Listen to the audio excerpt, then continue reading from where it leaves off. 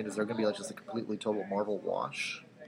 Yeah, I said too, like drown down the drain and going back to what everything was. Oh, I came up with a huge theory since DC's been kind of keeping all this under wraps since New 52 and Watchmen. Now, I was talking with Robert about this yesterday too, because I kind of came to an epiphany the other night, because he's a huge DC fan too, and I go, did you realize what New 52 did and then Rebirth has done to the DC universe? The original Crisis never happened. Oh, wow. Crisis on Infinite Earth, because the Flashpoint, they took out 7 years of time. Dr. Manhattan, they said in DC Rebirth, and when he came back in time to the New 52, things were different. Sure. But then in Rebirth, they announced that Dr. Manhattan and Oz took out 7 years of time to try to create chaos amongst the DC universe. Wow. So that's why the reintroduction of Wally West is a big deal. He's Kid Flash when he comes back. Yeah. Right? Yeah. And I go, he didn't inherit the mantle because Barry Allen never died. Yes. Wow. And I'm kind of going, DC's just kind of like throwing this under the rug and kind of like making us think this through. Mm-hmm. That Final Crisis was the last crisis, but if that crisis never happened, they can come do another crisis. Sure. Wow. Do you know what I mean? And you're thinking Bendis could spearhead the crisis. Bendis could. There's a lot of things DC got planned coming up. I mean, supposedly there was the leak that he might be doing a Batman book. Whoa. Boy, that's another thing me and Robert were talking about too, because Robert's a huge DC fan. Robert is one of our top staff members at the store. If you guys are asking who Robert is, come in and talk to him. He's a great guy. He's a great guy. He loves DC. If you're wondering, you're listening to Drawn to Comics, the podcast about a couple of guys drawn to comics. We're dropping right into our conversation about the Brian Michael Bendis transfer from Marvel to DC, and we're recording at Bitsy Mama's, a wonderful Mexican restaurant in downtown Glendale, not far from Ken's store, Drawn to Comics. Yeah, in Glendale, Arizona. I can shout, and they could probably hear me if they're outside from our store. The bacon and egg special! Yeah! Get back to work, guys! Double bacon, right, kid? Yeah! Love my bacon. Pigs everywhere. I'm sorry, but it's just bacon. I can't help you guys taste so good. Love bacon. Before I pressed record, everybody, just so you know, Ken was on a rant that ended with, pigs are the Mary Magdalene of animals. I'm going to be in purgatory a long time if pigs are, the God Almighty's favorite animal, because, it's not their fault they roll around in mud all day. It's us, because we make them into bacon.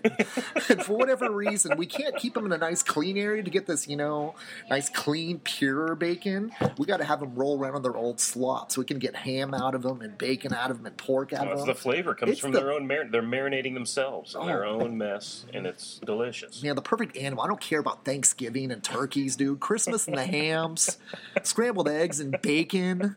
I'm telling you, like pork ribs, pork chops. Is there a better animal out there if you eat flesh than the pig? Apologies to all of our vegetarian and vegan listeners. I'm literally crying. You guys have no idea that's just a taste of Ken's rant from earlier. My eyes are still watering from how absolutely ridiculous and don't worry, you can't find me in any improvs. Don't worry. No one wants to put me on stage. I've been dreaming of this for years, but no, dude, you're too goofy looking, man. No one's going to laugh at you. You're going to get up there, you're going to freeze up. They will laugh at you. That's the problem. Exactly. Instead of like ice cubes, you'll just you'll be frozen. Oh, well, it's all good, you guys. You can get us here on the Drawn to Comics podcast. Extra humor for no extra charge, no $10 cover, no 3-drink minimum. Just come on in and listen to me and Rusty. We'll make you laugh and talk about comics and pop culture. That's what we were doing. We were talking about Bendis. And what were you just going to say? That they leaked maybe he was going to work on a Batman book, but they pulled that tweet? Suppose like that. Our diehard fans that come into the store tell me information all day long. Whether it's true or not, I hope it is. But, the internet is full of 100% accuracy. We've all found out in the past 20 years. You're right. And Al Gore, that's the father of the internet. Absolutely. I think that's even urban legend, too. Oh, sure. But someone mentioned to me yesterday, because this news broke on Tuesday, and we're here Thursday morning at Bitsy Mama's getting served the amazing looking food. Mm-hmm. And I said, too, the pigs, I'm sorry. Oh, my gosh, dude. 6 strips of bacon at Bitsy Mama's that are cooked to perfection. So come down, listen to the podcast, get some comics, talk about what we're talking about, go get some breakfast, and just chill. with all this bacon. Ken has a small pig's worth of bacon on his plate right now. Unbelievable, man. They treat you well here. Yes, dude. If you guys don't like potatoes, I can't eat them, but, they may be kind of stale by the time you get to them. I feel my potatoes, Russ, dude. I can't do potatoes. Oh, okay. I might double down on them. I got some. I'll take yours and go home happy. I got to choose between this one large pancake or this great group of hash browns. But I think I'm going to go with the one large pancake. So you're talking about readers coming into the store. They're sharing rumors with you. But Bendis supposedly was tweeted about excited to work on the bat. And I can't confirm if those were the exact words, but they said the person that told me said, they had to take it down right away, so he had to delete it. And my guess is DC's got to announce it first. Well, of course, it's got to come from the company, right? Yeah, and I've heard about that from different people too as well. I mean, did a panel with Kyle Higgins one time about DC rogues, Batman rogues, and people were asking questions that he couldn't confirm, and I goes, well, you know what? So I saw it on a news site, and it says, you know what? Until it's announced by DC, it can't be confirmed, and I don't know anything about it. I'm going, wow, okay, so that kind of confirms the fact of Bendis was a little bit excited about, what he was doing, but as soon as someone saw that DC, dude, you got to take that down, man. And I can totally see that being legitimate. Stack of graphic novels he posted. He was doing a little rereading, as he put it, but just kind of catching up. And some of the novels that caught my eye on that stack were Justice League International, the old Bwahaha days. Some Batman, a lot of Superman stuff. So, I mean, he's taking a comprehensive look at the whole DCU. And based on what he's done with Marvel in the last, how long has he been there? 18 years? Yeah, 2000, at least. So what do you think, based on what he's done, what do you think he is looking at? What do you think DC's really wanting to use his skills for? You mentioned Crisis, and I mean, he's great at those multi-title company crossovers, House of M, Civil War II. What else? For his, I think, someone that really needs a legacy reboot, and Jeff Johns got really close. I'm sorry, Marvel. That's a Marvel term right now. A rebirth at DC Universe I would love to see Bendis take on Booster Gold and Blue Beetle.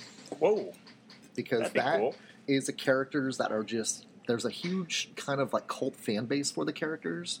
They're a great kind of Quantum and Woody type. If you take something from another company, Valiant, Power Man, and Iron Fist type of from Marvel, where Blue Beetle and Booster Gold are kind of like the D-listers, Batman and Robin.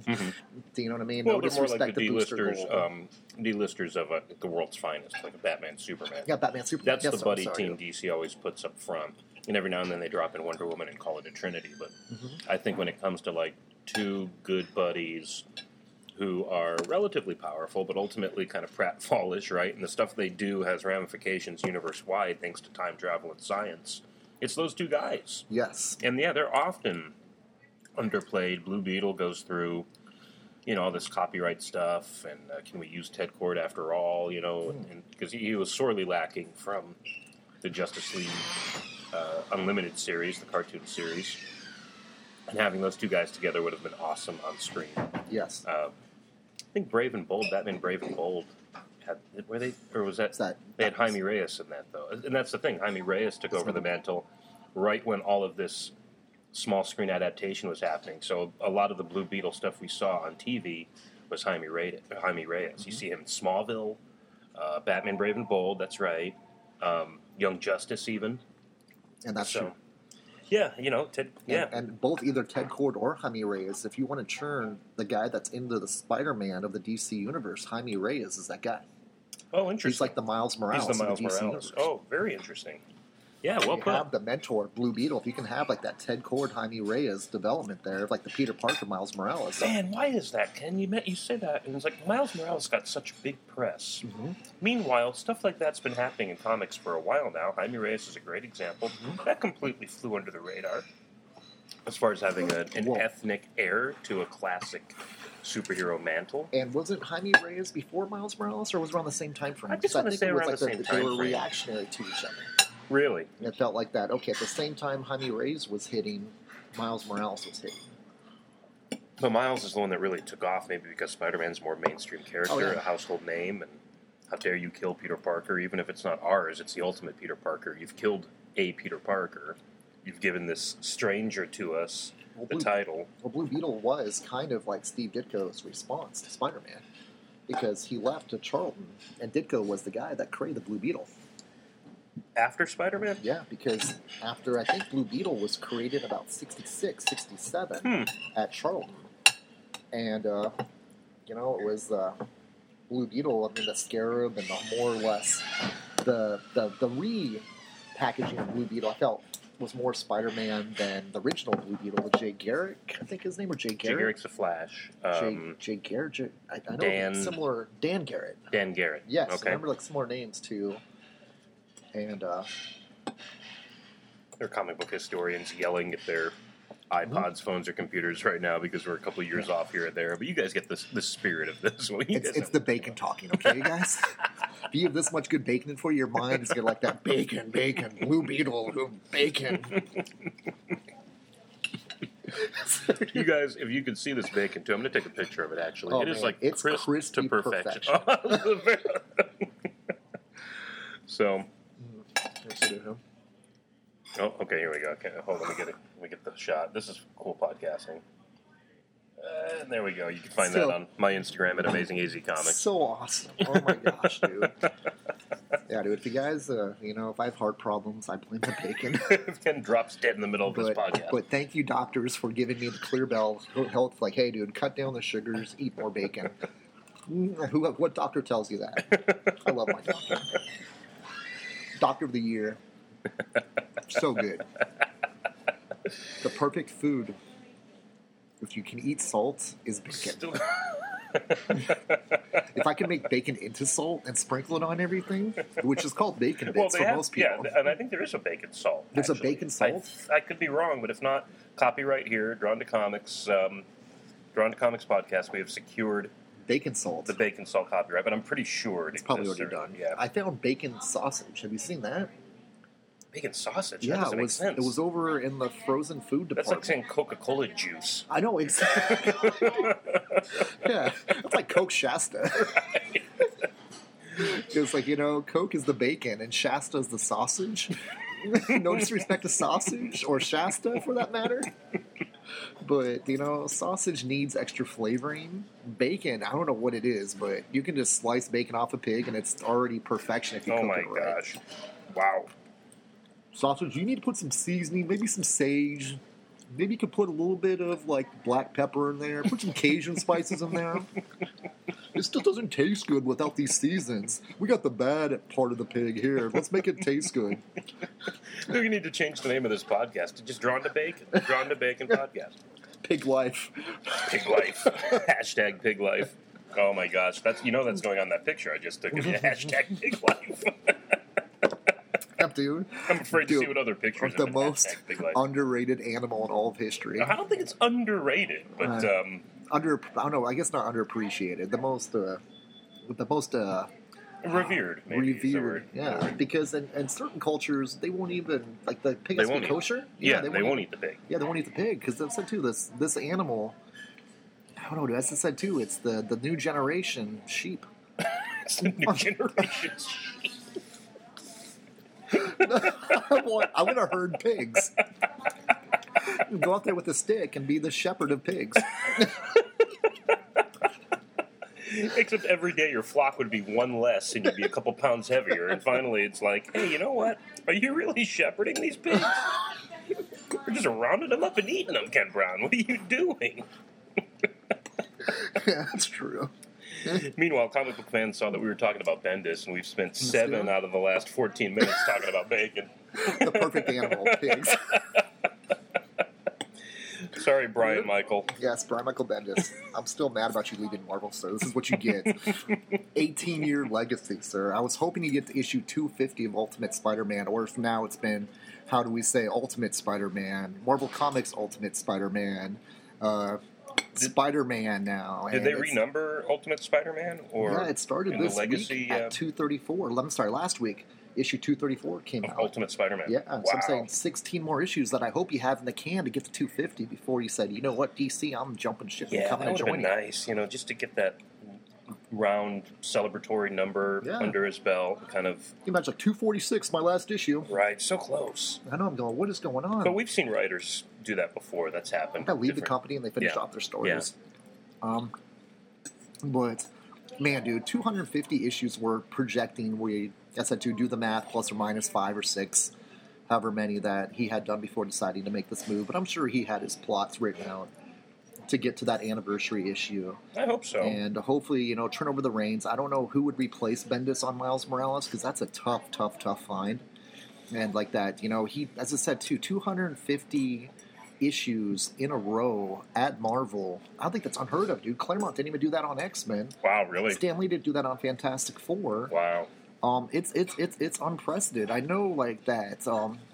I think Bagley stopped about an issue or two short of Kirby's record on Fantastic Four with Stan Lee. Did he really? And did he do that out of respect, not to beat the record? I think so. Really? Yeah, interesting. I might want to double check on that too, but I know that Bendis and Bagley stayed together to match Stan Lee and Jack Kirby's run on Fantastic Four before Kirby left Fantastic Four. I didn't realize that. It's very admirable. And then Bagley took off after the Ultimate Clone Saga was over. I think it was issue like 106. Sure, that sounds about right to me. Sure. And I can't remember like that. When did Jack Kirby leave the Fantastic Four?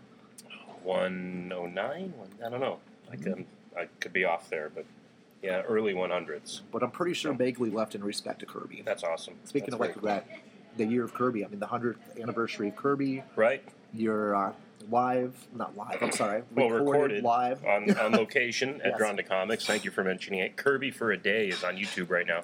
You can search for Kirby for a Day at Kazbro, Kazbro Productions, because my brother and I are working on it, and our last name's Kazmierzak. Get it? So that's on YouTube right now. And it was recorded at Ken's store the weekend of Jack Kirby's 100th birthday. It's 4 artists doing the 24-hour comic challenge in honor of the King of Comics and his centennial anniversary of life.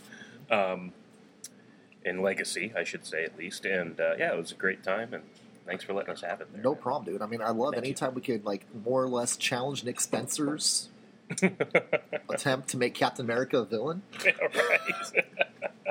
And do it in real life with Steve Rogers of Arizona. I mean, hey, dude, it's like that. When we can accomplish things like that, I think we're in pretty good group of I guess, how would you say, talents? Or creatives, talents, artistic expression. I mean, this has been a hell of a year for Kirby stuff. Ragnarok is a blatant nod to Kirby's visual design in a lot of respects. Inhumans are on TV. The Inhumans are on TV. Justice League is featuring Steppenwolf as the villain right out of Kirby's New Gods saga. Mr. Miracle's selling out for the first time in about 20 years. Absolutely, right. The Bendis move and his legacy run on Marvel rivaling Kirby is a bit of a nod, too, to just the concept of writers and artists having that kind of impact like Kirby did. So, good Lord, man. I mean, this has been a heck of a year to celebrate the King of Comics, but just comics in general. We were talking about all the stuff that's happening right now. It's been an insane year. I said, too, it's like that. Apologize to go back to Bendis again, but that news... Marvel just started their legacy this year. They're renumbering. Absolutely. And if there's a guy that is going to be remembered 20 years from now, we talked about this a couple podcasts back, Bendis is the flagship guy for Marvel. I mean, everyone thought like John Romita Jr. signing with DC was like, oh my God, the earth is falling, the sky's falling. John Romita Jr. is like finally leaving the legacy of Marvel. Now you got Bendis going to DC, and I kind of think that there had to be like a reason why DC made that a focus. We got to get Bendis, and maybe because I said too is like that. I don't think that Bendis ever had any intention of. He was the Jeff Johns to Marvel as Jeff Johns was to DC. Sure. Wow. Right? Yeah. And it's like that. So what does that mean for DC to have both Bendis and Johns? Johns, yet. That's like putting together those Miami Heat. I mean, yeah, it's a dream team. Having LeBron James go join the Miami Heat when he was in his prime. And it's just like that. So Bendis didn't do an hour-long special on ESPN talking about... I'm going to take my talents. The WB is taking this time to do a 1-hour special. It's on the CW. Exactly. We've preempted Riverdale tonight for a special Brian Michael Bendis review. I'm taking my talents down to South Beach. I'm taking my talents to La Jolla. Jim Lee and me are having dinner, and we're going to do Wildcats. Bendis brings Wildcats back to the DC universe. Deathblow solo series. I know you guys have been waiting for Bendis' unique take on Deathblow. Here it comes. You've never seen Spartan look so good. Well, Jim Lee drew him in the first place, so it can't get much better, but now it's panned by Bendis. Spartan has something worth to say. Worthwhile to say. So who's left at Marvel then? Who are their top-notch writers without Bendis in the stable? That's a good question. Charles Soule might have to come aboard not come aboard, but come up to the top of the ladder. And you'll have to forgive me here. Is Greg Pak still around writing? Or Gosh, dude, Greg Pak, I think he's subbing in and out. I know he's doing the new Planet Hulk, Return to Planet Hulk. Oh, okay. He came back to do that because he did the original Planet Hulk. Sure. And then your next ones are Dan Slott and Mark Waid. Dan Slott, Mark Waid. Yeah, I mean, Dan Slott's been doing a huge run on Amazing Spider-Man as a writer that's kind of getting close to Bendis on Ultimate Spider-Man, but that's because they're doing 3 times a month. Mm-hmm. And he was sharing chores at that time, but ever since it went back to monthly, sure, Slott's been through the whole Superior Spider-Man. It's almost interesting, like the 616 version of Brian Michael Bendis at Marvel was Dan Slott. Wow. I mean, he did the whole thing of like, okay, there's a transition from Peter Parker to Miles Morales. Mm-hmm. He did the transition from Peter Parker to Doc Ock. Right. Back to Peter Parker. So a very kind of like mirror type of pattern that Dan Slott's been following. So maybe Dan Slott's going to get the rest of Spider-Man. That just becomes his franchise once Bendis leaves. Well, and Nick Spencer, too, right? Yeah. To some degree. That's true. Like, he did the Secret Empire, so maybe he'll get the chance to kind of fill in and go like that, okay, now, Nick, here's the ball, run with it. Right. And Chip Zdarsky, doing Spectacular Spider-Man, that was a really lot of fun. But Chip Zdarsky, he just kind of is the new kid on the block. Sure.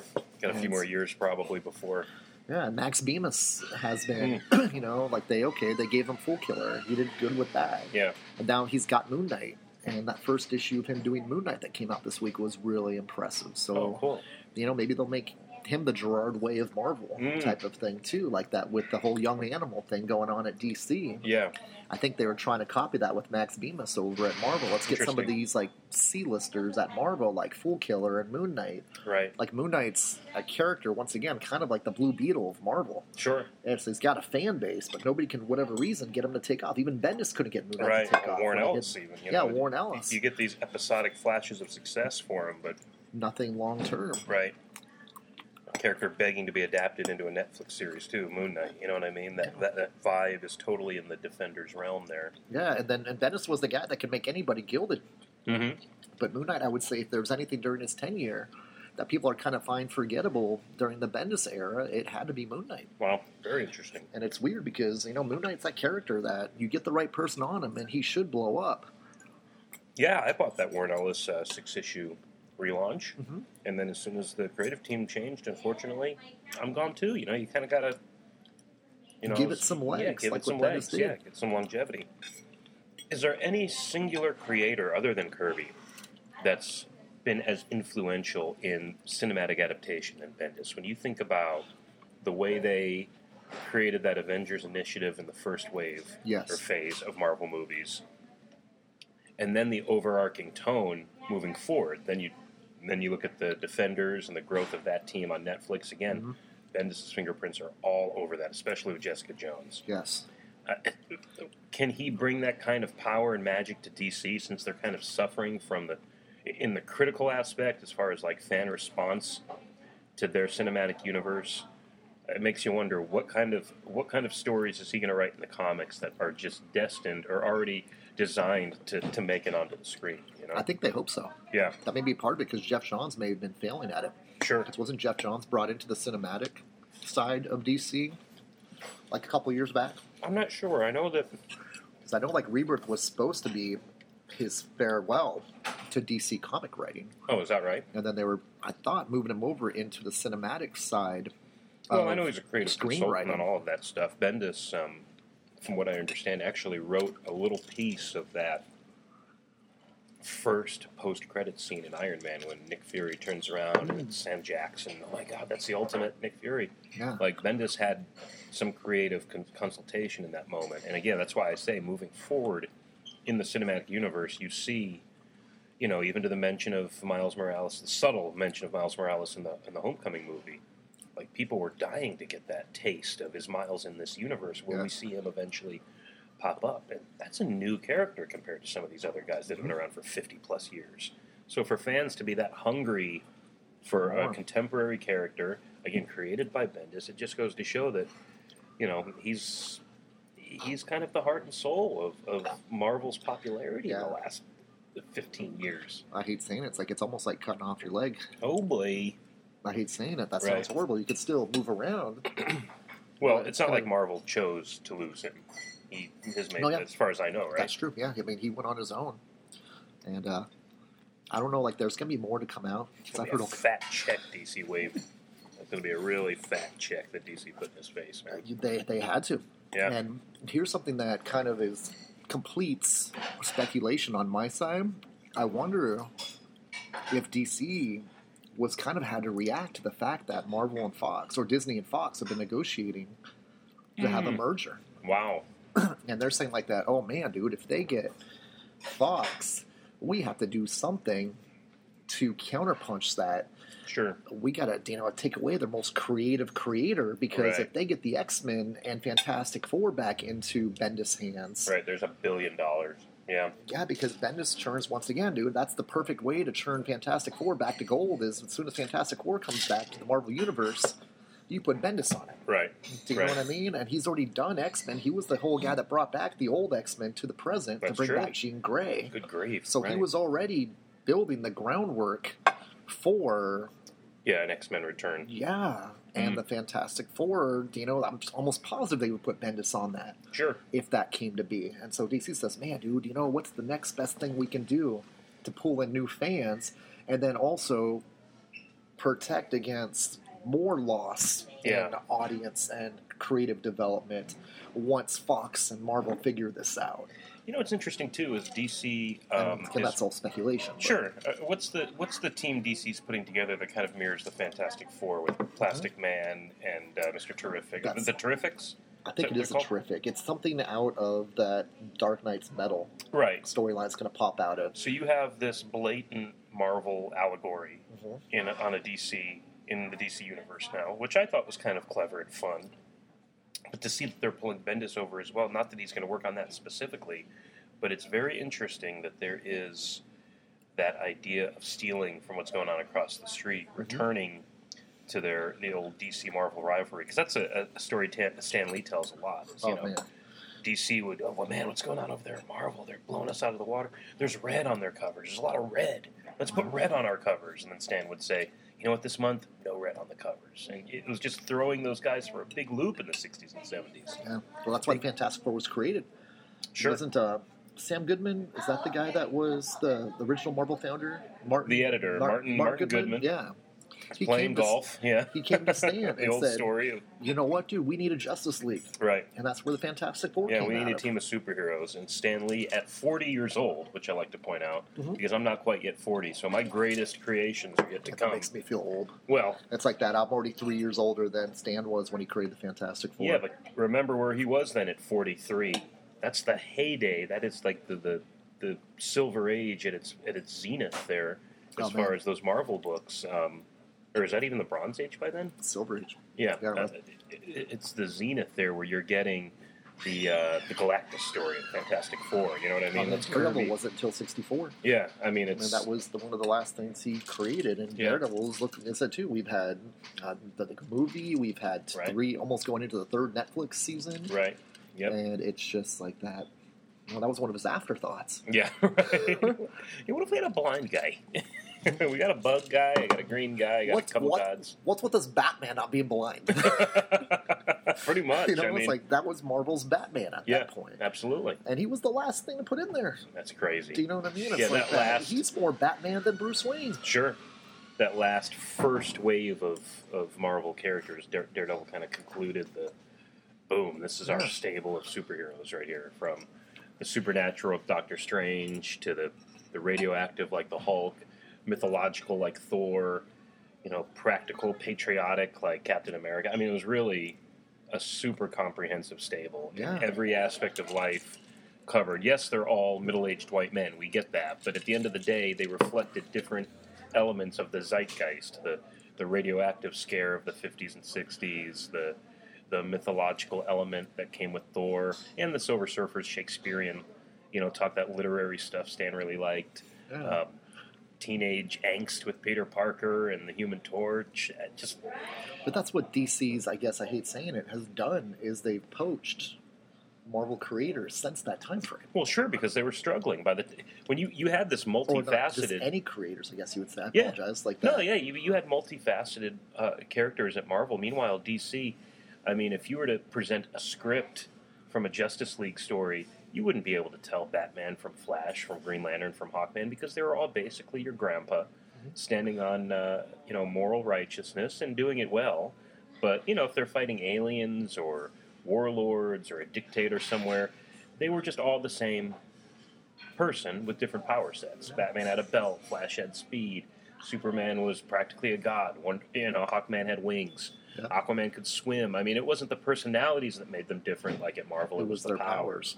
And therein, it's less relatable. Yeah, I think that's why I was always a Marvel fan growing up over a DC fan. Sure. And I mean, Batman's a fun read because I love detective stories. Yeah.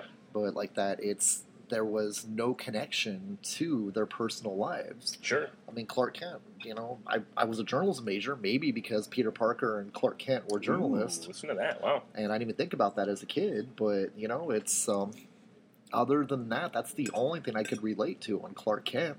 Right. You know what I mean? Unfortunately, I wasn't like a super athlete, you know what I mean? Mm-hmm. Or, the 6'5", 275-pound chiseled thing of muscle, right, like Clark Kent was under that blue suit and that derby. I knew. But like Peter Parker, 5'8", 5'9", a little bit twiggy, and kind of normal every day, not the most popular kid. Kind of a little bit more caught up in science and in some of the more intellectual things than trying to figure out which of the next cheerleaders he needs to hook he's the up nerd's with. nerd. You know what? Peter Parker was Sheldon before Sheldon. Oh, exactly. The socially awkward. He liked girls, unlike the early incarnation. And girls of liked him. Yeah, too. and girls kind of liked him. Oh, sorry. Okay, dude. Yeah, they really did. Yeah. But it was just the approachability factor, and that's a very relatable thing. I mean, Spider-Man might as well be called the Wallflower. Yeah. And then Lois Lane pining over Superman constantly. Right. Meanwhile, Clark's the struggling. The only difference between them is a pair of glasses. I know. It's the physique is there, the face is there, the personality probably even is there. Yeah, Terry Hatcher and Kevin Nealon, Saturday Night Live skits, one of my favorite skits of all time because of that. Remember that? Yeah. Oh my God, where'd Kevin Nealon go? It's like, Terry, I'm right here. I just put on glasses to read this little poem I wrote for you. Oh, Kevin, you wouldn't believe what happened. You disappeared for a minute, and there was some guy wearing glasses that was reading this piece of paper saying they're dedicating a poem to me. It's like, Terry, that's me. Oh, Kevin, oh man, okay. Phew, I'm so glad you're back. It's like, dude, how tropist are we? Yeah, right. But, dude, and it's just like, DC, I didn't even put this together till we're having this podcast right now. They've poached so much over history. Sure. And now the latest poaching is Brian Michael Bendis. Well, they had about, what did they have? Jack Kirby created all those characters in the 70s, and he was a Marvel mainstay for years. That's true. Do you know what I mean? Whoa, we're talking about Kirby. They tried taking Stan Lee in the 90s. Stan Lee reimagines. Sure. And that was a complete bust because DC doesn't, Stan Lee knows Marvel. Right. John Romita Jr. poached from Marvel 2-3 years ago. Mm-hmm. How's that done for DC? Good Lord, man. This is a very slow... Yes, dude. This is the slowest corporate takeover ever. Yeah, dude. I mean, that's the thing, too. I can almost guarantee you that when Marvel did The Heroes Reborn with Jim Lee and Rob Liefeld, what did DC do within the next 2 years? They pulled those guys. They bought Wildstorm. Yeah, we can't have Marvel take Jim Lee back and come back and go back and do, revitalize the X-Men again. I mean, Fantastic Four, unfortunately, lucky for DC, Jim Lee's reimagination of Fantastic Four And Iron Man was kind of a bust, and Rob Liefeld's reimagination of Avengers and Captain America is always going to suck.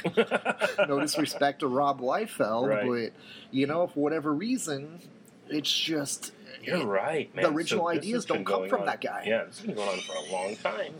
And it was Jeff Loeb working with them at that time. Right. So now it's like that, okay, Jeff Johns, when he was at Marvel... he was writing Avengers before Bendis. Sure, absolutely. And then it's like that, man, dude, it's like that, shoot, dude, this guy's, he was doing a good run on Flash. Right. And then Marvel signed him to do, some stuff over there, too. And then DC, we can't lose this guy. We got to lock him up. Sure. We got to give him the freaking, Who are you talking about here? Jeff Johns. Oh, okay, yeah, We got to give him the whole freaking, kit and caboodle. It's like that, dude, whatever you want to do at DC, dude, it's yours. Recreate our universe. And he was kind of... Do you have any jam?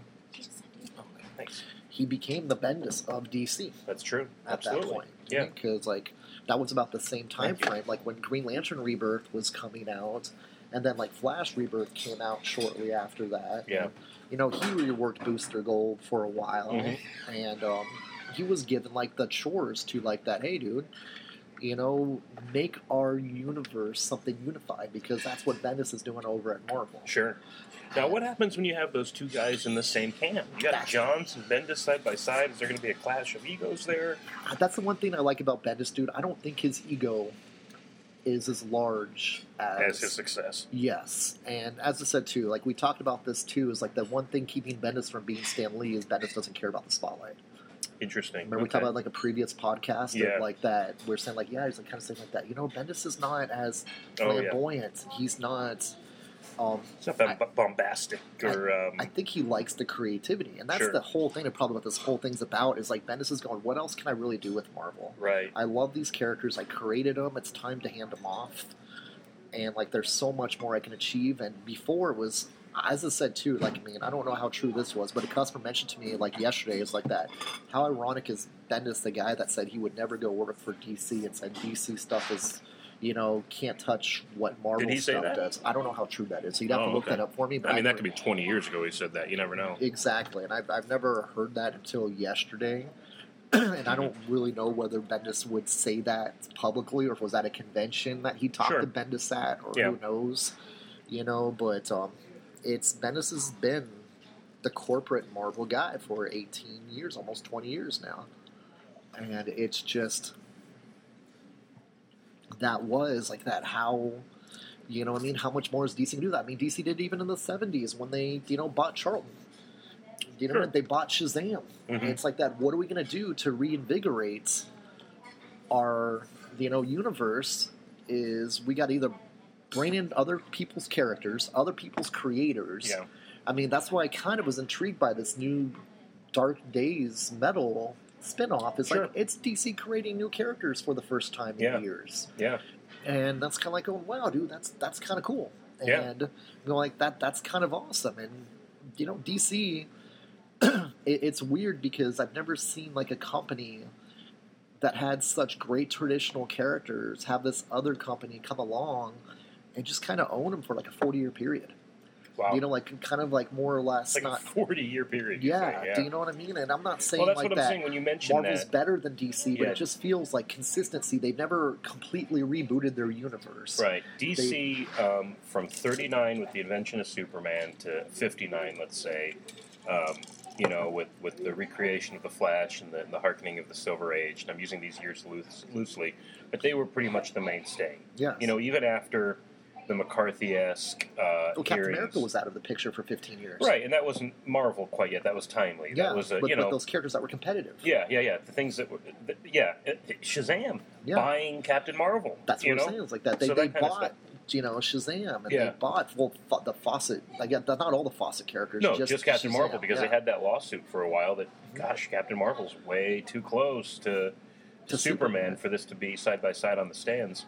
But yeah, DC was essentially the only big boy on the block. Other companies came and went during that period of time. Dell, Gold Key, that kind of stuff was successful. But DC was the original Disney. Yeah. They were sucking everything up. Yeah, and so now you have the advent of Marvel in the early 60s with Stan Lee and Jack and all these guys. And it's really been... They bought the Hanna-Barbera properties. A struggle since then, yeah. Yeah, that's true, yep. So... Well, and that's a Warner Brothers thing, too. I mean, that's a big umbrella thing at this point. So, that's akin to Disney looking at Fox, So, yeah, I don't know, man. It's just, now that we're really unpacking it, you're right. DC for the last 40, 50 years has kind of been chasing in the shadow of Marvel, chasing the Marvel age, and along the way acquiring, buying, or shutting up properties and franchises and characters that come dangerously close to their own success. I mean, would you believe that The Greatest American Hero in the early 80s, that TV show, DC even looked at that show as a potential threat because of how close that guy was. The Superman? Yeah. It was in the era of the Christopher Reeve Superman. Yeah. And here's a guy putting on tights and flying, and he's a handsome, common man like Chris Reeves, and it was like, that's, And that was like Welcome Back Kotter meets Superman. Yeah, right. So, yeah, man, along the way, they've looked at the threats in their path, and they've been, it's like Croc's mentality with McDonald's. Yes. They became less. When you watch that movie, The Founder, did you see that? I did. That was quite a scary movie. Oh, yeah, because when you think about it, he became less of a burger salesman and more of a real estate guy. Yes, that was insane. Right. And that's how he took over. Yeah, and that's what DC's doing. They're buying the property, literally, of Charlton Comics along the way, Captain Marvel and stuff like that. And acquiring these characters so that at the end of the day, they hope to have more real estate than Marvel, and they'll just beat them out in pure content and the vastness of the land they cover. Well, the desperation move of bringing the Watchmen into the DC universe at the end of this year. Which is desperate, in my opinion. Do you know what I mean? It's like that. What's like that? We own the property. Let's get it into our universe. Right. All due respect to Alan Moore and helping him make the Charlton characters somewhat cool. Sure. But we couldn't put those guys into our universe back then. Yeah. So we got to change them up, and you rename these guys. That's no longer the Question. That's Rorschach. Right. That's no longer Blue Beetle. That's Owlman. That's no longer Phantom Lady. That's Silk Spectre. Right. Do you know what I mean? It's like that's no longer the Peacemaker. That's the Comedian. Do you know what I mean? It's like, but why didn't DC make those characters successful on their own? Do you mean have they made a focus on the Peacemaker? Do you know what I mean? Has there been like, a 100-issue Peacemaker series? Right. Has there been a 100-issue Question series? They've tried, and I mean Denny O'Neil. Has there even been a 100-issue Blue Beetle series? Mm-mm. Do you know what I mean? And I'm saying too is like that. You guys are like always trying to figure out like what's our next major Marvel product rather than focus on the characters that are there. Wow. Like what can we do to get that Marvel audience? Mm-hmm. And I think like that's finally what Jeff Johns has kind of come away from is like let's make our characters as strong as they can be, and not focus on what Marvel's doing, but what can we do to make our characters as strong as possible? And who's the guy over at Marvel that made characters that nobody cared about strong? Right. Dude, let's get Bendis over here, dude. We got to do it. You know what? We made our All-Stars. I made our All-Stars strong. I made, Superman strong. I made Flash strong. I mean, he didn't do anything with Batman, really. I mean, he did that Earth 1 series for Batman, Jeff Johns. But Batman doesn't need help. That's kind of like saying, hey, dude, it's like Spider-Man needs some help over there. Right. It's like Batman didn't need help since Jeff Loeb did Hush, or Ed Brubaker came on the book. Sure. Or Greg Rucka came on the book. Post No Man's Land. Yeah. Really, Batman's been and probably he's been steady. fine. Yeah. He's kind of like, okay, cool, dude. Let's like, it would almost be similar to like what, like okay, let's stop making Batman and make a new character like Owlman take over the same way that in the 90s, or I'm sorry, late 80s, Ford said, you know what, dude, the Mustang's nice, but let's put the Mustang on the shelf and make a Ford Probe to eventually replace the Mustang. Right. And what did that do? I mean, Probe sales were great for a year or two, and then next thing you know, everybody goes, what? You're going to get rid of the Mustang? F that. And Mustang sales exploded. Right. So, do you know what I mean? Imagine like DC saying, you know what, Owlman's going to be our new Batman, and Batman's going to take a back shelf for a while. Sure. Batman sales would explode even more, type of thing. I want to revisit two things we've talked about real quick. The first is that DC has very subtly mirrored a lot of the trends that Marvel gets pressed for. For example, Jaime and Miles Morales being similar. It also brings to mind the success of Jessica Jones and Batwoman. Yes, to me, there's a through line there. Strong female lead. Batwoman obviously has the Bendis costume. on Batwoman would be sick. And people have speculated that. I read that this morning, that there was some, is he going to bring the essence of the Jessica Jones title to the Batwoman series? And it's like, I think that only reveals that a lot of the stuff he's been doing at Marvel, DC has very subversively Start either getting ready copied for it. or been doing as well, and it's going to take having a name like Bendis on it for it to pop and become like multimedia or cinematic worthy, you know? It's true. With the Batwoman, it would be awesome. Yeah. I mean, it's said too, there's so much he could do over at DC, but finding the right places for him is going to be the big question on it. I mean, there's something that came to mind too. Is like the question. Oh my God, that could be it. Yeah, I know. It's like we do something with the question. Maybe that's it too. Like these Charlton characters. Why can't we get the Watchmen to work, but why can't we get these Charlton characters to work? Sure, absolutely. You know, I said too. We're just kind of hitting at a second ago. It's like Watchmen was the coolest thing they ever did with the Charlton characters. Yeah, absolutely. Since DC's owned them, unfortunately. Yeah. But for whatever reason, they couldn't get anybody to make these Charlton character works in the DC universe. Sure. Yet they worked better in the Charlton universe. Denny O'Neil came close with the question, you know, and Captain Atom, I guess, had a little bit of a run when they tried making him into. Well, he's in the Justice League International, and he's kind of become a mainstay character as far as B or C list level goes. That's true. You know, he's in the Jeff Loeb storyline. In the Batman Superman storyline, where Lex Luthor's president, kind of the undoing of that. That was a big deal. Justice League Unlimited, he's in there quite a bit as a general for the Justice League. So yeah, you get these little flashes for these guys, but you don't get long-running success. Yeah, it's really episodic and kind of unfortunate because those characters have legacies and histories too, and DC kind of put a stint in what was happening with them, rebooted them into their own universe and interpretation, and they've been lost in the shadow of the big three or the big seven, or however you want to look at it. So, and my bold prediction for Bendis' first story at DC is Action Comics 1000, getting a short story in there. Wow! And two things they announced in the past month: that Action Comics 1000 is going to be a $39.99 hardcover. Holy crap! Really? Which is going to make it extremely tough on comic shops to decide how many to order. Yeah, like that. Pre-orders. That's something once $40 hardcover. Yes, for the first presentation of it. How many pages? I can't remember how many pages. I'll have to look into that again. But my guess it's going to be at least like 144 pages. That is unbelievable. Yeah, it'd be funny if it was like 1,000 pages. No, well, that's impossible, right? 1,000 pages of Superman. We're doing every one page from every issue. Yeah. That is unbelievable overkill, man. And grief. And if you're a subscriber to Action Comics, do you budget an extra $36 for that 1 month? And how would Bendis do, or how would DC do the carrot? Bendis' debut story takes place in Action Comics 1000. Crazy speculation on that, man. Wouldn't that be like an amazing way to make sure that book sells at $39.99? For sure. And and think about the fact of like it's a milestone issue. Right. It's $40. Right. And it's Bendis' first story. That's crazy. It doesn't have to be the whole book, just a short story. Yeah. And you're gonna plus the thing like Bendis introduces a brand new Superman villain. Sure. Do you know what I mean? Something like that. Hey, I got this great idea for a Superman villain that hasn't been done before. Sign up Bendis to whatever he wants. Sure. Do you know what I mean? Like, who knows what they'll do? Or a brand new character to the Superman universe. Right. Makes their debut in Action Comics 1000. Yeah. We got a $40 price tag. We got Bendis, and we got the magic number that's never been done before. That is unbelievable. Plus the first monthly hardcover, right? Really? Yeah. Well, it's only a one-time thing. Yeah, but that's what I'm saying. Yeah, is it's in the run of it'd be the first time a comic book was $40 cover price. Well, like a standard issue, right? And just back up the money truck to Bendis and say, here, dude, here's a blank check. How much do you want, Bendis? Yeah. And how do comic shops prepare for that? Do you know what I mean? It's like, do we have to order 100 copies? Do we have to spend like $2,000 on one book if we're getting like an average of 50% off? Do you know what I mean? Like it's unbelievable. Yeah. It's like that. Are we? I mean, yeah, it's great. We get an extra. If it's 40, if it's 100 copies we sell, it's $4,000 in revenue.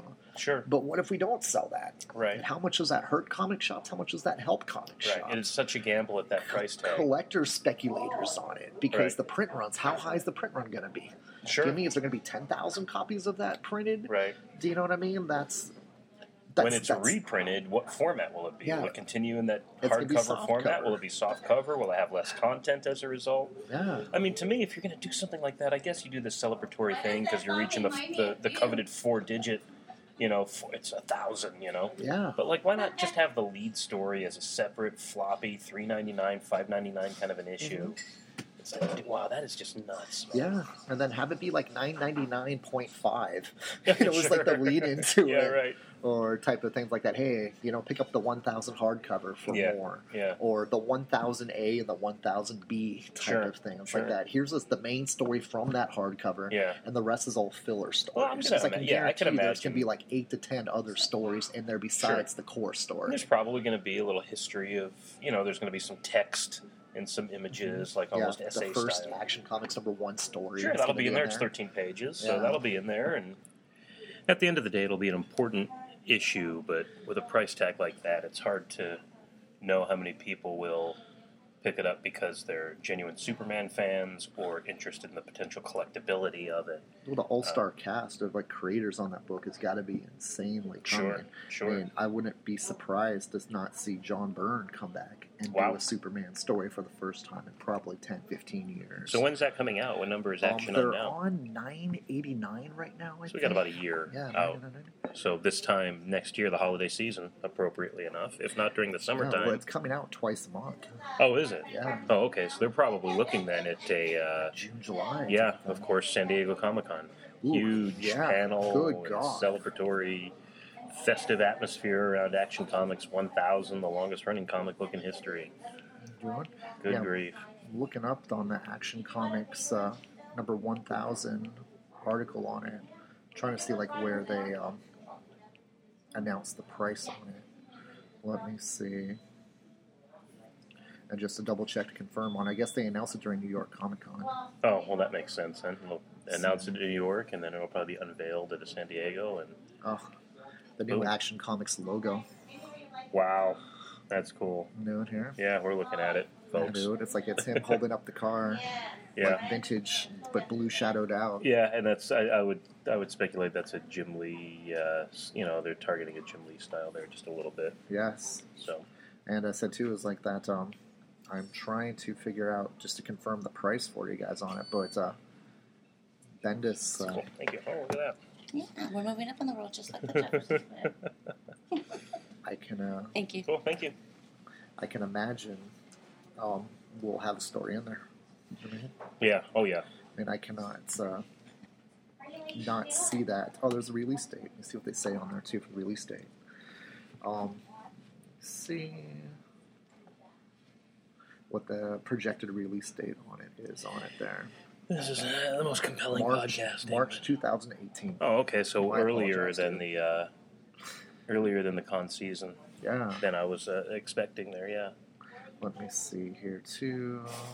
Still want to see that confirmation of price because I said I don't want to give you guys false information. I mean, it wouldn't be the first time you heard false information on the internet. Hashtag fake news. Yeah, exactly. But yeah, hopefully there'll be a special $40 hardcover if that's really what they're doing. But then a separate single issue, smaller price tag kind of a deal. Like a $3.99, whatever story is their main story in there. Just release it as an individual $3.99 issue. And if the people want to buy both, more power to them. Sure. Yeah, $30 price. See, there will be two Action Comics 1000s. A $30 168-page hardcover. There you go. 168 pages, not too far from your speculation of 144. So. Yeah. Let me see what the Bleeding Cool put out this article. You've heard it here first, and folks. And a $5.99 special. There you go, which that we already said. Okay, so everything we just hoped would come true has come true. People were listening that already knew, and they were like, come on, guys, what are you talking about? So, excellent. Well, that's great, man. Yeah, it sounds like that. So that's good. So you got like that both $39.99. It says Bleeding Cool speculated. This is them speculating that Action Comics 1000 would be a bookshelf-sized volume, as the most upcoming volumes collected $9.93 to $9.99, and from 1001 to 1006. Wow! But man, dude, so $5.99 for a 166-page comic. Floppy. That's pretty inexpensive. I think it's probably just going to be the one story that is not recycled material. Right. And maybe some celebratory stuff have a ton in the of back. recycled material, maybe some new stories in it that I could see are by character creators. pinups by artists or small essays. Man of Steel #1 maybe put in there too, because that was, once again, talking about John Byrne. That was the post-crisis Superman era #1. Maybe Superman Secret Origins #1. Jeff Johns' reincarnation of Superman Perhaps, in there. yeah. I can't imagine The New 52 Superman #1. Sure. Maybe in there. Can't imagine Mark Waid not having some involvement with it because he's such a Superman fanatic. So yes, dude. All that stuff. Yeah. So I'm hoping it's going to be as exciting for $40 or $30. I say $39.99 before. That's what you said. Yeah, so I guess it's like $29.99. Yeah, $29. So $30. Still a big investment. Sure. But you say a dramatic change from somebody that just spends $3.99 on their Action Comics every month. Yes. Or twice a month now, really. So from $8 to $30. Yeah, it's a leap. Yeah, knocks a few other comics off of your pull list for that month potentially. And then here's the thing too: is what's Marvel's answer to that month? Because as the counterpunch we were talking about earlier. Sure. Marvel's going to have something. Remember, like when Action Comics was hitting 900, like that. They did the whole thing of like Wolverine #900. Right. It was not the 900th issue of Wolverine. And then they did Deadpool 1000. Right. What's a number? So Marvel's going to have something planned for that month in March, and I know they're doing that 16-week Avengers storyline that starts in January. Here's what I would suggest Marvel do, and this is almost Deadpool-esque with that issue 1000. But in the vein that it's all connected, they like to say that. It's all connected. And early in Marvel Comics run, you'd have so-and-so guest starring in that title and so on. Add up every issue of Marvel ever made. Yeah. And it's number, 1,343. And it's just Marvel Comics issue that, and it's everybody's in there. Yeah. And that's what they put out that month. Yep. Something silly, enough said, Deadpool point at you saying enough said, and it's Marvel, like you said. Marvel All Comics. Marvel All Comics, Omni Comics, whatever, Omnibus, and it's issue, 77,562 or something like that. Just a random number. But that totals every issue that's ever been published as Fantastic Four #1. Yeah. And it's all connected. That would be the mentality behind it, is we're going to take a pause in our usual monthly storytelling to just reflect on how it's all connected with this singular issue featuring everybody. Yes, that would be awesome. But it's interesting. I said, too, it was just philosophize in the back of my mind, too, about the impact of Bendis leaving DC or Marvel to go to DC. The creativity that Brian Michael Bendis brought to Marvel, can I compare that to any other type of industry that's seen something like this? Right. And the first thing came to my mind, I'm sure you guys always hear me make car references, because as a kid I used to want to be a car designer. I'd study the cars as much as possible, like inside of ads, Car and Driver, Motor Trend. I was fascinated with cars as much as I was fascinated with comics as a kid. Sure. And in the 81, the father of the Mustang, Lee Iacocca, left Ford to go to Chrysler. Okay. And that was like a huge auto industry news exodus of like that. What? Lee Iacocca, the father who created the Mustang and, more or less helped Ford create a whole new era of enthusiasts. That was Ford's answer to the Corvette over at Chevy at that time. It's like, let's make an affordable Corvette. Yeah. Do you know what I mean? Something that's a roadster, a convertible. It's 4 seats rather than 2 seats. It's got someone that wants a Corvette to be able something to afford in our Mustang. And pony cars were born. I mean, there was no pony cars before Ford Mustangs. It created a whole new class of cars: Camaros, Firebirds, Javelins, Barracudas, Challengers. That was all to the rest of the industry's answer to Lee Iacocca's creation. Sure. And when he went to Chrysler, he created the K cars, which were like the Dodge Aries. The Plymouth Velaris. They stopped making Velaris and Dodge Aspens, and it became like the Aries. And that was kind of the replacement for that classic car. And it was a more compact, economical 4-cylinders, V6s, better gas mileage. And unfortunately, they were good for about maybe a 5-year window, but they flopped. Sure. And is that we're going to see that same type of thing happen?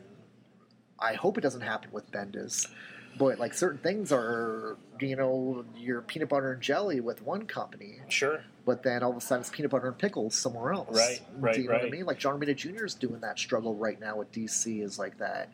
They put him on Superman first thing. That was the other thing I wanted to mention that big... Jeff Johns and John Romita Jr. on Superman. Right. It's going to be a big deal, but... Does anybody remember the name of that story? Some blonde-haired kid from another dimension transferred over, similar to Clark Kent type of thing. His family's world was that... You get that new power, the solar flare or whatever that Superman can do now, where it exhausts his energy, but... I mean, that's it. That story's forgettable, unfortunately. Do you know what I mean? And then All-Star Batman. Do you know he worked with Scott Snyder on All-Star Batman? And, right.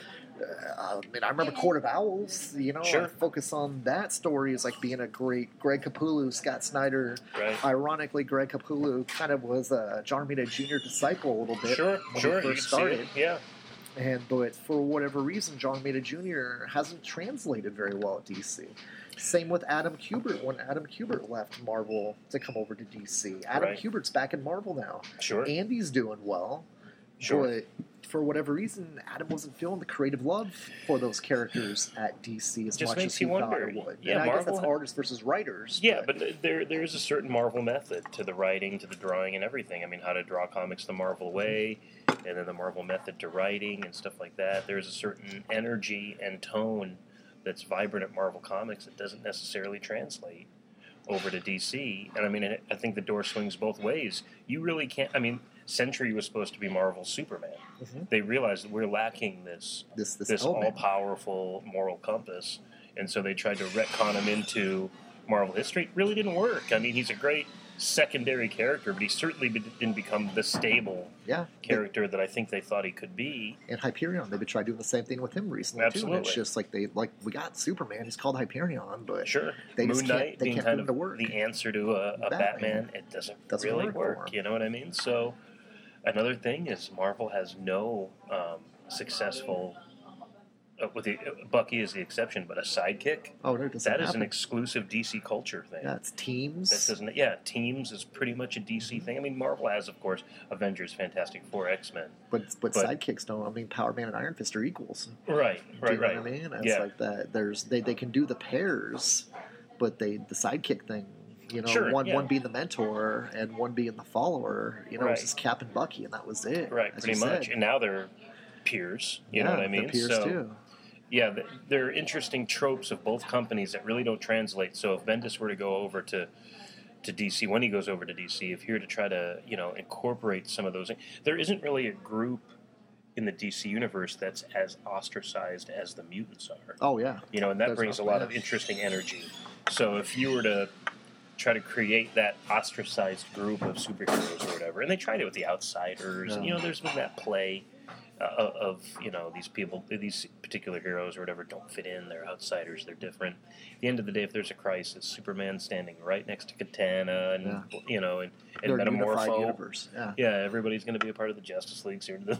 You get the honorary badge and you get called up to the satellite when something crazy happens.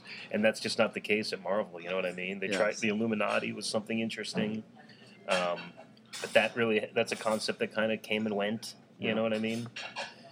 It makes you wonder, though, too. I thought about this recently. The Marvel Cinematic Universe, if you're including the television side, I believe now all of with the exception of Professor X being a Fox property, all of the Illuminati are now present. Like you have Black Bolt now in the Inhuman show. Yes.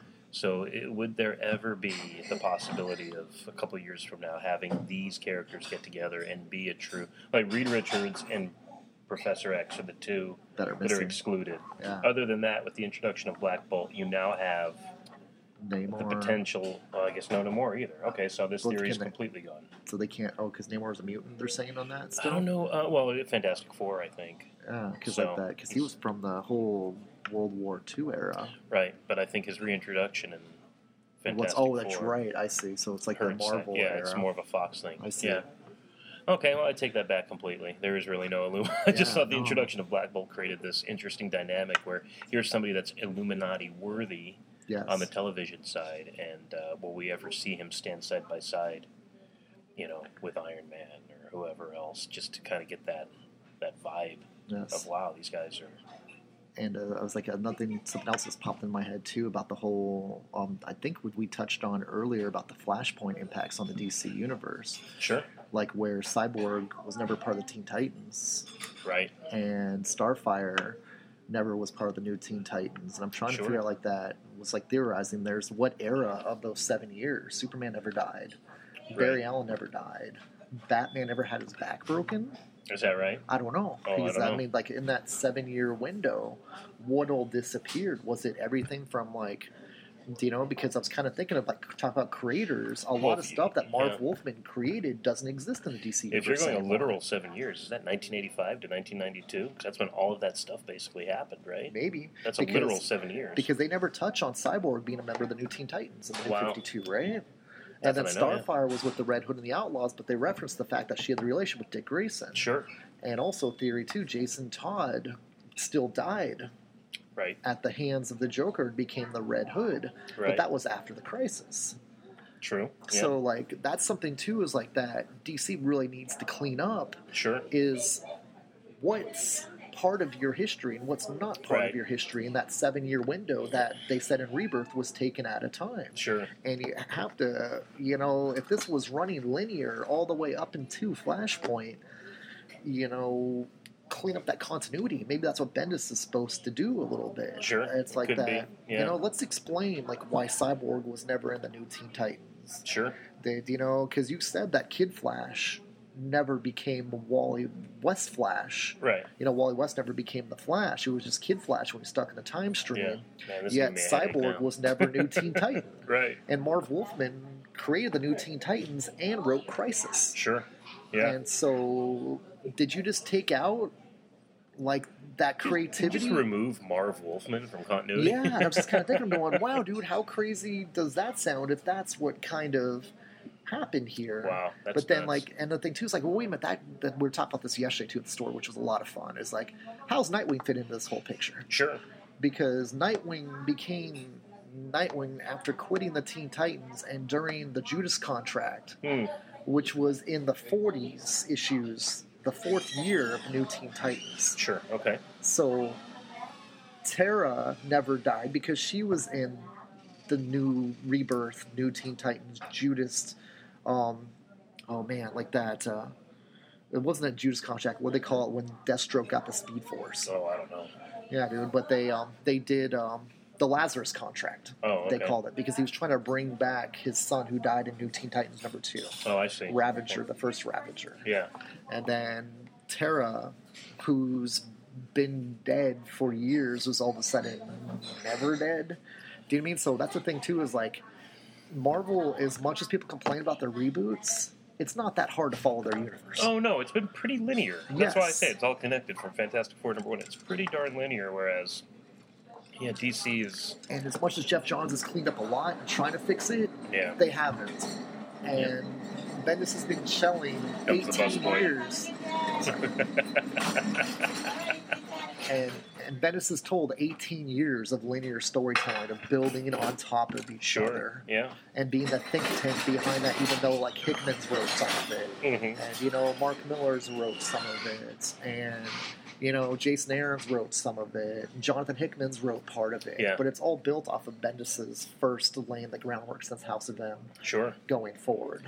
That's a great place to kind of put a pin in this one, and there's going to be a lot more news development, I think. Yes, and that's what maybe DC's trying to do here. It's like, we need to get this ironed out. Yeah. A better guy to do it. Yeah. Iron Man. Exactly. Everybody. Yeah, well, Bendis is out of the iron now. Well, look, let's wrap it up by saying you could visit. Ken keeps talking about these great conversations they have at the shop. You can swing by the shop anytime if you're in the Metro Phoenix area. Drawn to Comics is in downtown Glendale, where we are right now, eating at Bitsy Mama's. Delicious. Yes, that's that too. Bacon galore. DrawnToComics.com. At Drawn to Comics on Instagram. At Amazing AZ Comics for my stuff. And go to YouTube. Casbro Productions is where you'll find Phoenix Tonight, my talk show, and Kirby for a Day. There's a lot of plugs there, a lot of entertainment, hours of entertainment for you. Oh, man. So that's courtesy Ken Brown and me. My name's Russ. My name's Ken. And we are Drawn to Comics. Thanks.